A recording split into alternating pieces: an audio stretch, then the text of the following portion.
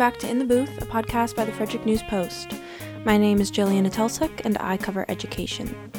As you may know, in this series we are sitting down with each of the 16 candidates for the Frederick County Board of Education. It's a really crowded field, there's been a lot of money spent on the race so far, and we thought it was important to ask each candidate about the most pressing issues facing Frederick County Public Schools. Today we have Karen Yoho, the first of two incumbents in this year's race. Karen told me about what inspired her to run for the board back in 2018, what she's learned since then, and what she might hope to change or improve if she was given another term. Hope you all enjoy the conversation. Make sure to check back for more over these next couple weeks. And don't forget, primary elections are July 19th, and early voting begins July 7th. Thank you for listening. So today we have Karen Yoho. Thank you for joining us. Thank you for having me. So for voters who might not be familiar with you, can you just kind of introduce yourself, tell us where you live in the county and what kind of public office you've held before? Okay. I live on the Frederick County side of Mount Airy, and we moved there, Monrovia, Mount Airy, when my son was born in 1981 and have two other children. Then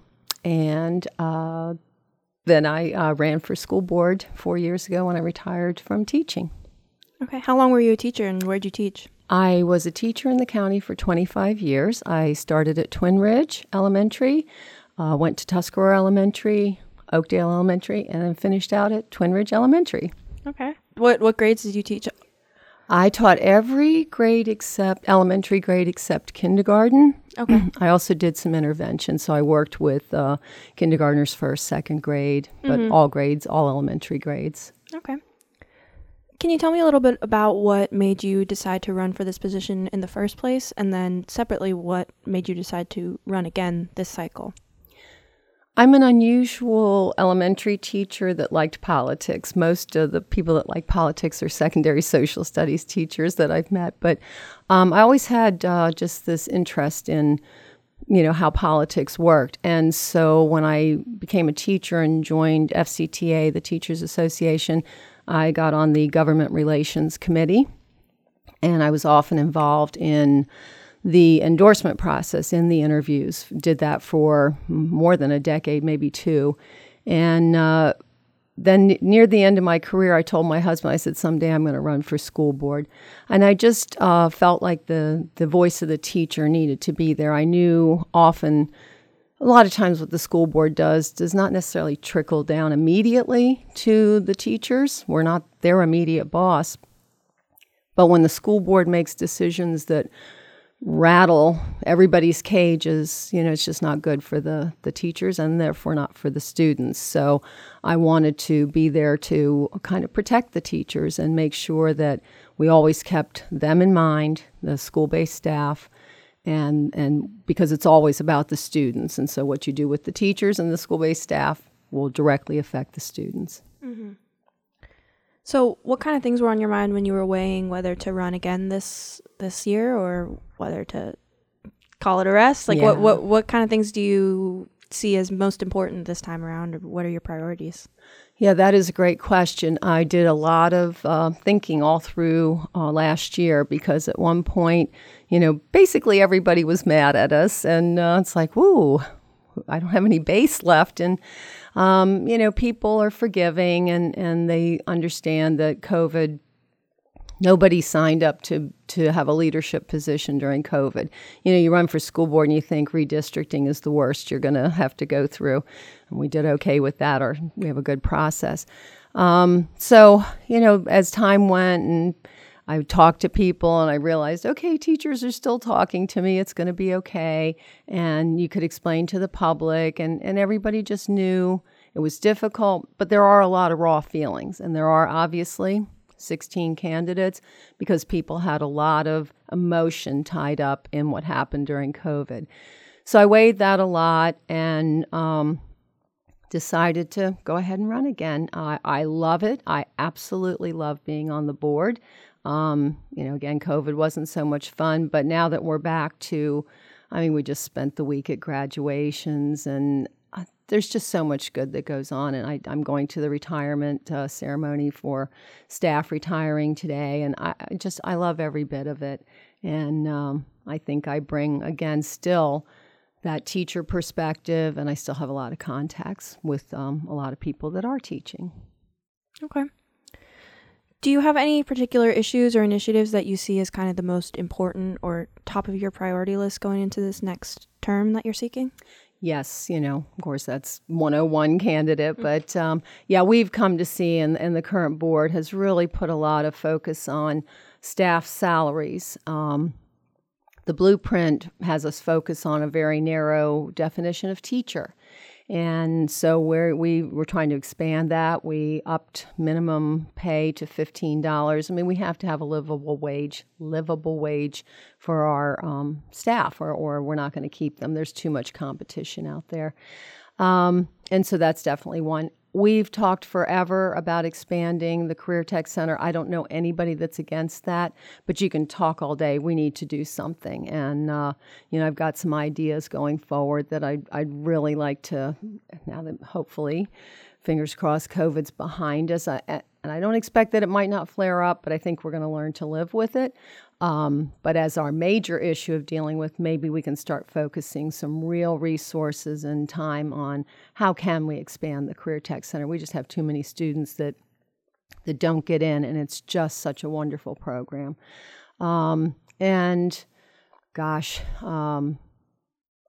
Workload for teachers. That's always an issue. I would love to say class size, but that's money. So you have to kind of decide, are we going to put it to salaries or are we going to put it to class size? Because that's hiring more staff. And I'd like to see the two-prong approach, but, is the money there to do that? Okay. So if you were reelected, you'd be serving alongside the first new superintendent that FCPS has had in a really long time. And I'm wondering how you would plan to work with Dr. Dyson and what, if anything, you think you and the board and the new leadership of FCPS could change or do differently as the district sort of enters this new chapter. Well, I was fortunate to be on the board that hired Dr. Dyson. And I believe this has been said publicly already, so I'm not divulging any, thing that I shouldn't. We just said, wow, after her interview was over.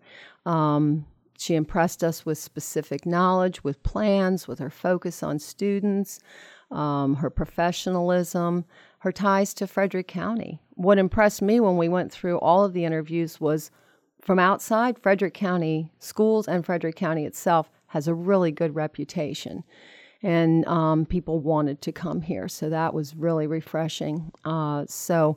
Again, was lucky enough to be one of the people that avidly and was happy to hire Dr. Dyson. And so looking forward, one of the things that she talked about in her interview was taking time to see what's working and what's not working. I appreciated that because, again, it goes back to let's not pull the rug out from under our staff. Let's not, change things drastically. And if you don't know what needs to be changed, why are you going to change it? I believe she's given indication with talking to Brad Young, that she's going to work well with Dr. Marco, who has done an absolute marvelous job. I would like to see him be turned loose on the special ed situation. That I don't mean to make that sound like crazy. He's got some wonderful ideas, and that's his background. I think she would be wise to tap into that. I do believe she's wise. So, that's a big priority area for our board and for the school system. So I think that would be good. Communication, it always comes back to communication. And we've known for a while that that's something that needed to be worked on. So our public affairs office is really getting in good shape now. Dr. Lewis Phillips is just... I find him masterful. He's got that soothing voice. He's got the various experiences, so he knows how to relate to various audiences. And they're building up. They're getting more staff. Stable. We've had turnover in public affairs. So once we get people that can be there, know what they're doing, have plans, and they do. I sat down with them recently after taking a Board of Ed in service about crisis communication. And I talked to them about what they have and maybe what the board could do. So those are some of the things, excuse me, with the new superintendent. Sorry. No allergies popping up there. Yeah. Communication and working on special ed. And then making our staff feel like they're listened to. Okay. Well, you mentioned the special ed situation, and that was actually my next question. Mm-hmm. So I want to talk about the DOJ investigation. Since you're a sitting board member, I'm asking every candidate how they would continue to navigate this situation as it evolves and the continued impacts of everything that was unveiled there. So I want to hear from you on that too, but I also want to hear from you about what your reactions were as a board member when all of this came to light, and just how you would plan to continue navigating that, like I said, moving forward. Sometimes I look back on little inklings we should have had, but we have people on our board that live for special ed. That is their focus. And Brad Young's been in there 12 years, and I was on CCAC, Special Ed Citizens Advisory Committee, my first year on the board as the liaison. And I don't remember really picking up on things.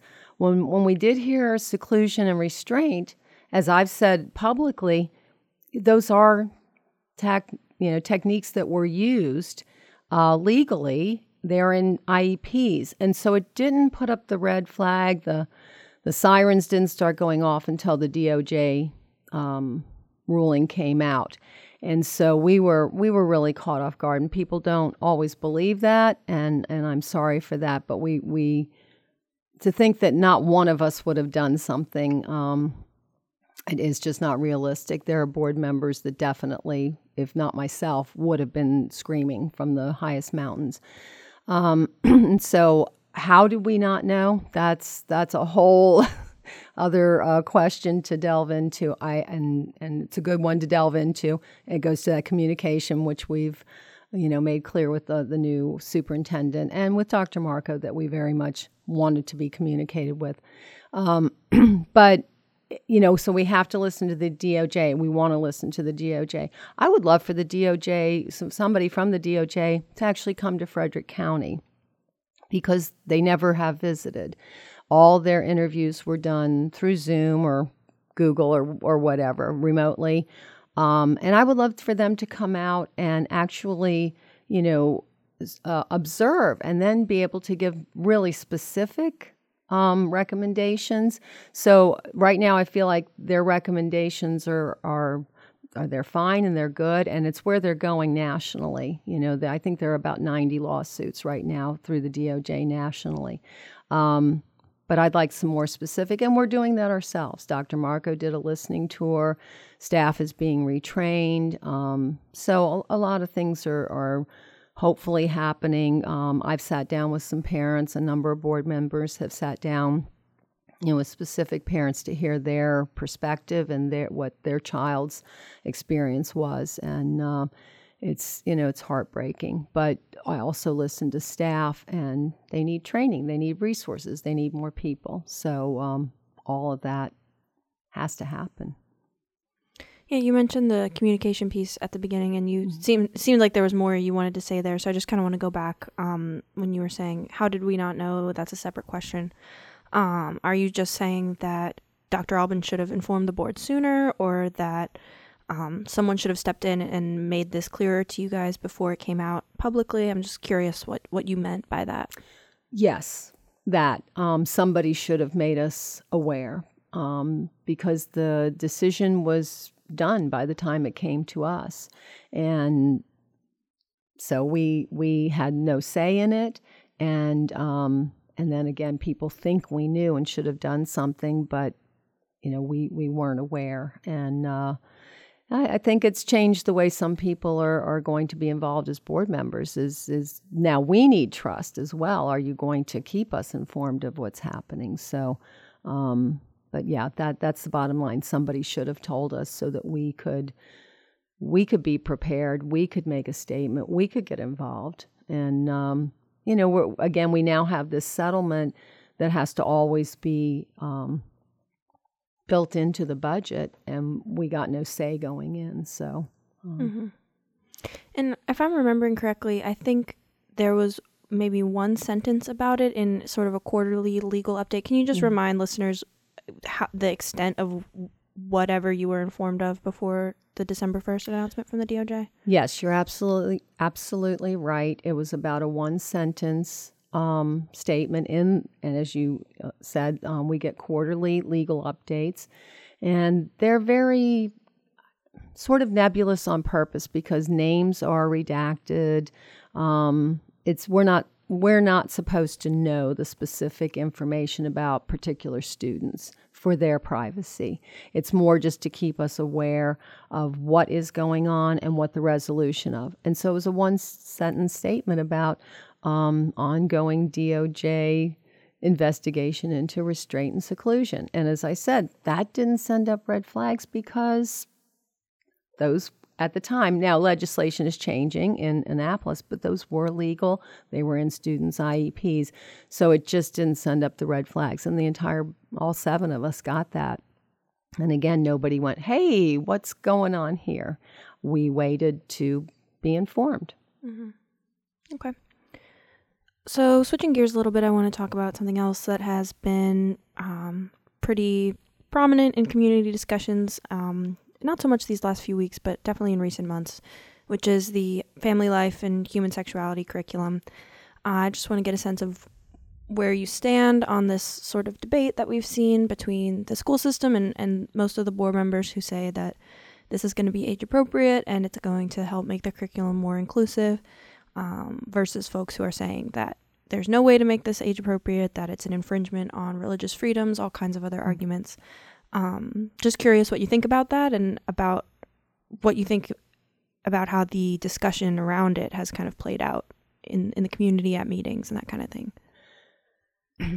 And this is maybe where my experience as a teacher with curriculum worked against me.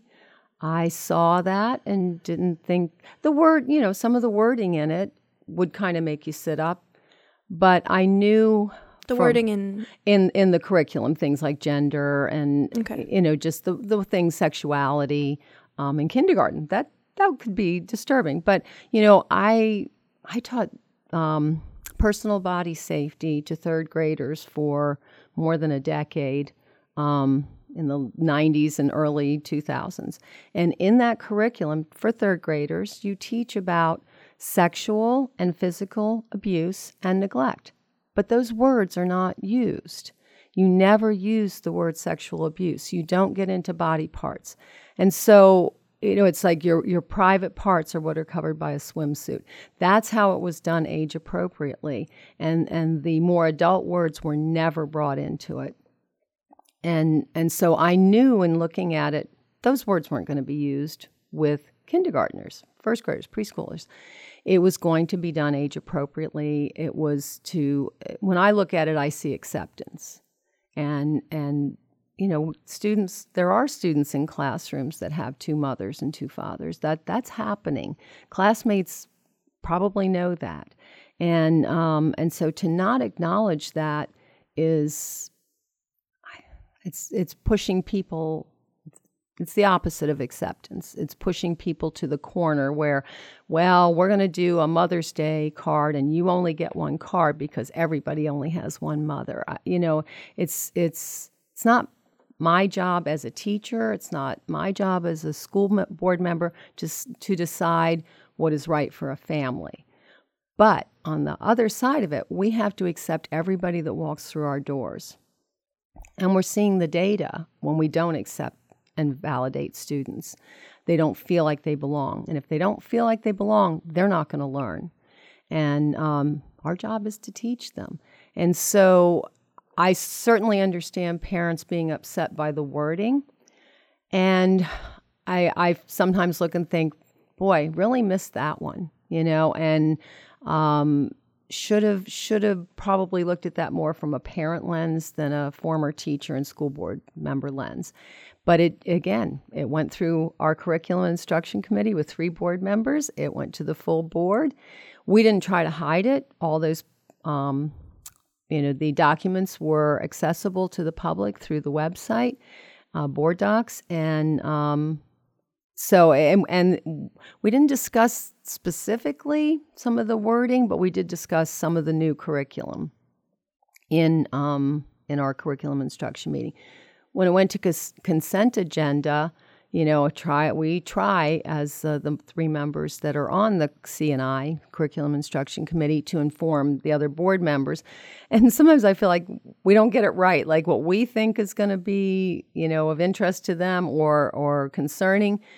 Sometimes we miss the mark. So when they were cutting some courses, that upset some board members several months ago, and we had to kind of go back and say, okay, here's what's what with that. And so, but again, no red flags went up for us. And so that was probably a little clueless on our part. I wish that people had come and talked to us, had emailed us, had called before splashing it on social media and upsetting people, because now we saw with that original Family Life Advisory Committee meeting that went very south to the next board meeting where it was much more controlled. One person did have to leave because they were shouting at another person, but that was it. Everybody else pretty much remained control. To when we got to our next curriculum instruction meeting that we had in the late afternoon with Dr. Kuppa giving a presentation of the process and then us sitting there willing to listen to anybody that wanted to talk. The tone of that meeting was very calm and civil, and nothing like the original meeting where people were upset. So a little bit of that is on us to make sure that we're kind of being a little more proactive. But now that people understand that we weren't trying to, I hope they understand that we weren't trying to hide anything, and that we're kind of doing business as usual with something that for a lot of people was not business as usual, and tried to make up for it. So we were a little reactive, and we need to do better. Again, it goes to communication. Mm-hmm. So just going off that, I kind of want to jump ahead to something else that I was going to ask about later, which is just this whole issue you've been touching on of transparency and communication. That was something that was identified by the search firm that helped find Dr. Dyson. They did this pretty sweeping survey of community members, teachers, parents, and transparency and communication from the district seemed to be a theme that kind of emerged from that data in terms of something that respondents thought FCPS and the board could do better at. So I'm wondering, if you were reelected, how you would plan to address that issue and how you might work to rebuild trust with some people in the community who might have lost it.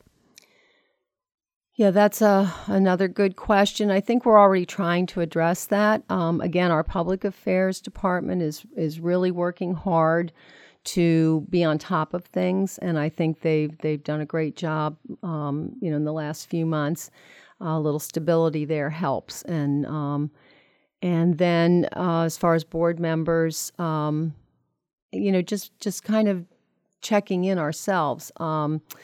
A small thing. Recently, all the websites changed for the schools.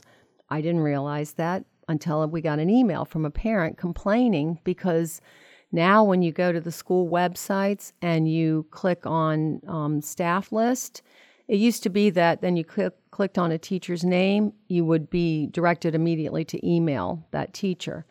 And now there are no links. Now they're going to fix that because they've heard, and so they're responding to what they're hearing. A number of people were like, but I liked that. It made it easy to, contact a teacher. And so they're going to fix that. But they took that out. And so just listening to the public on what works for them. Sometimes we overdo it and then people get inundated and then they stop listening. So you have to communicate with people in the way they want to be communicated. I, for years did Scouts, PTA, and being a teacher.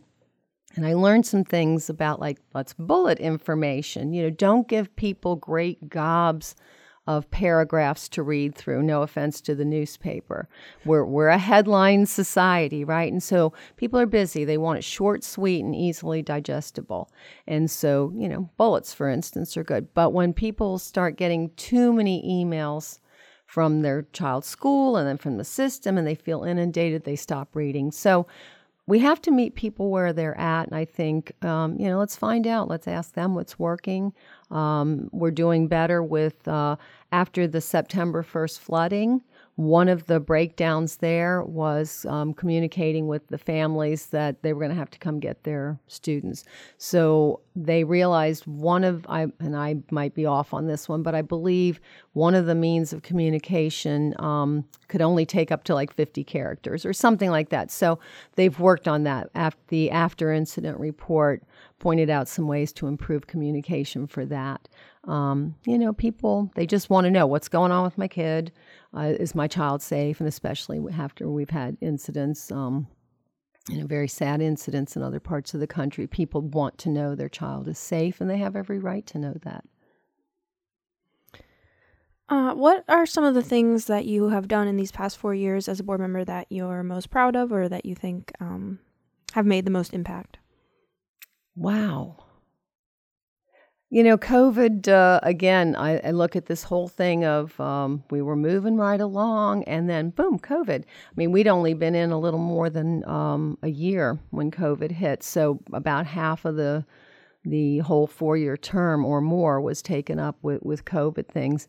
And I'm not going to put pride on that. That was just survival mode and trying to do what was best, what the experts were telling us, and the best for the most students. I am, however, proud that we did not lose a student or teacher to COVID, where other systems, they were dying. We did not. And so I take comfort in that. I sleep well at night. I'm proud that we're doing a lot to help with learning recovery. Some of that, of course, is mandated, but it's all hands on deck, and I'm really proud of our staff just for how hard they're working. That's not me, of course, but getting salaries up, and that's got to happen. And so I take pride in being part of that. Brad Young at one meeting was upping what we were putting in the salary scale, and I said, I can't vote for that because I want to up it even more, and he matched. We met in the middle, and our whole board unanimously voted to give the 2% above what we'd already had in there. So I take credit for that. I'm a very much behind-the-scenes person, and so a lot of what I do is not meant to attract attention. I don't want to detract or deter the schools from doing their job. But when people contact me and tell me something's going on, I quietly go to the superintendent. And so I'm take pride in some of the things that I've done behind the scenes, but I'm not going to talk about those publicly because those were in confidence. And that is how I do a lot of my work.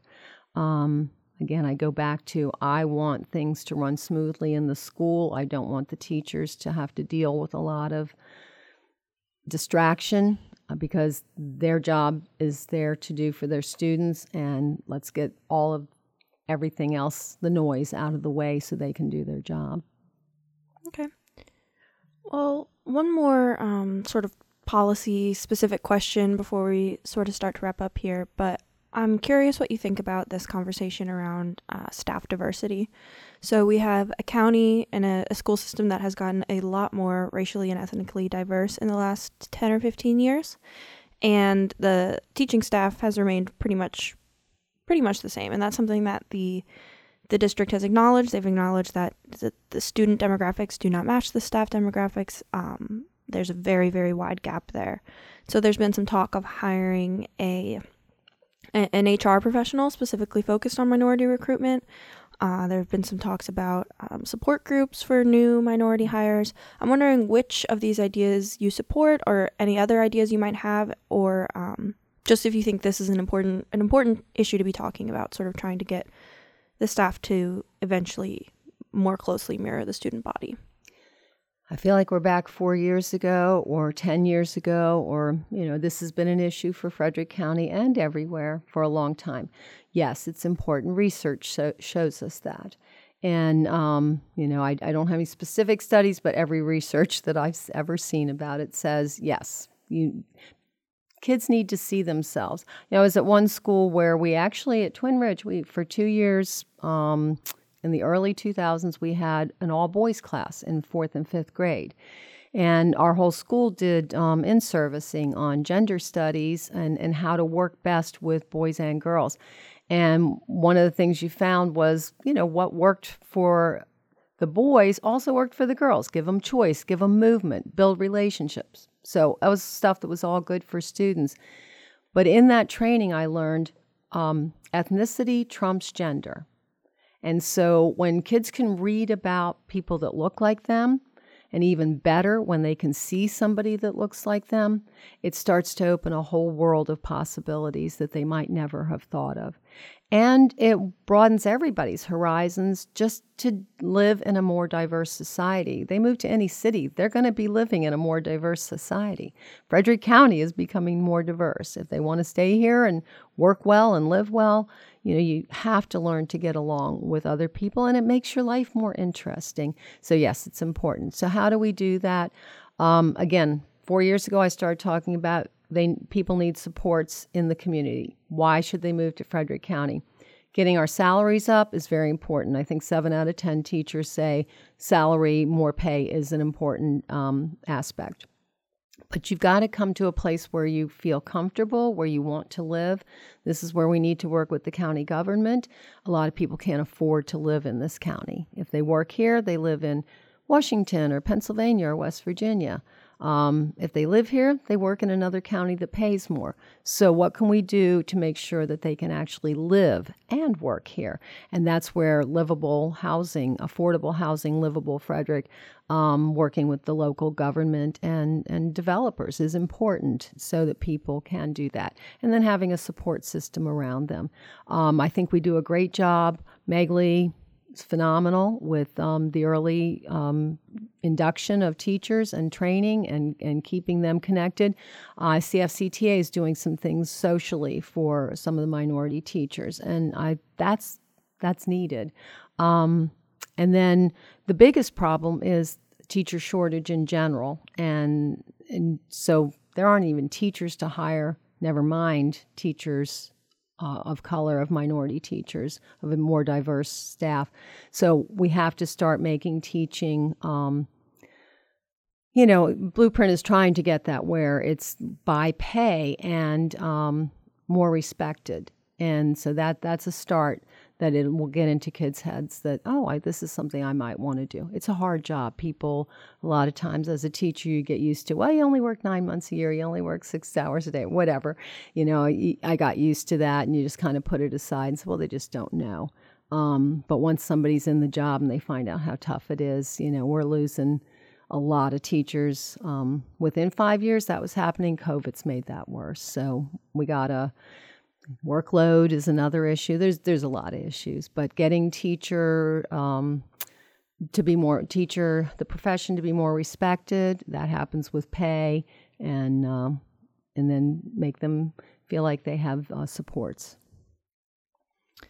All right. Well, as we get ready to sign off here, I just want to ask you basically why you think you deserve voters' trust this year, and especially in this really crowded field. So there's 15 other candidates, and I am just curious to hear you talk about why you think, what you think about your record or your background or your experience kind of might make you stick out among that crowded field, and like I said, why you think voters should place their trust in you this summer. Well, again, thank you for that question, because that is what the voters need to ask themselves. 16 people running for 4 positions, July 19th primary, terrible times. So why me? The Board of Education position is rarely what people think it is when they're going into it. You go to your training after you're elected. Maryland Association of Boards of Ed, MABE, does a 2-day training for all new board members. Jay Mason and I went in December of 2018. And basically the first thing they tell you is forget all your campaign promises, because you really can't do most of those things. So, you learn the board is the what, the superintendent is the how.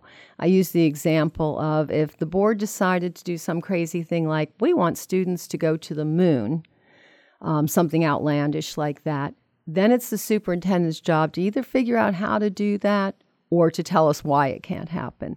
And so a lot of times people run for the board and they want to get into the how you're going to do it, the operational side. And that is for the superintendent and her, in this case, her staff, to figure out. That's not the board's position.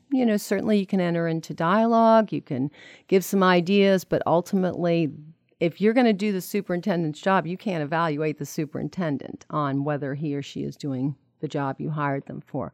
So it's a lot of retraining. Well, I've had 4 years to know what my boundaries as a board member are. I've learned a lot about how to be effective. I've developed relationships with staff members. And again, I still have those connections in the schools. I make a lot of visits to schools. I learn something every visit I go to. I love the school system. I am not out to make major changes. I'm out to improve on what we need to improve on and keep doing what we're doing great. And so much out there is great. I went to all 10 graduations last week, and I'm just so proud of our students. Even if they don't know what they're doing when they come out, they'll figure it out. And they're just a great bunch of kids, and we've got to do our best for them. So I think I've got the experience now. That's been the main purpose of my life since I was a senior in high school. I've worked with students, even though I didn't like school myself. And that probably gives me that perspective of what can you do to make school more likable for kids, because it's certainly not for everybody. But I always keep the kids, every child, every student in mind, and what we can do to make their lives better. All right. Well, Karen Yoho, thank you so much for joining us. Thank you very much for having me.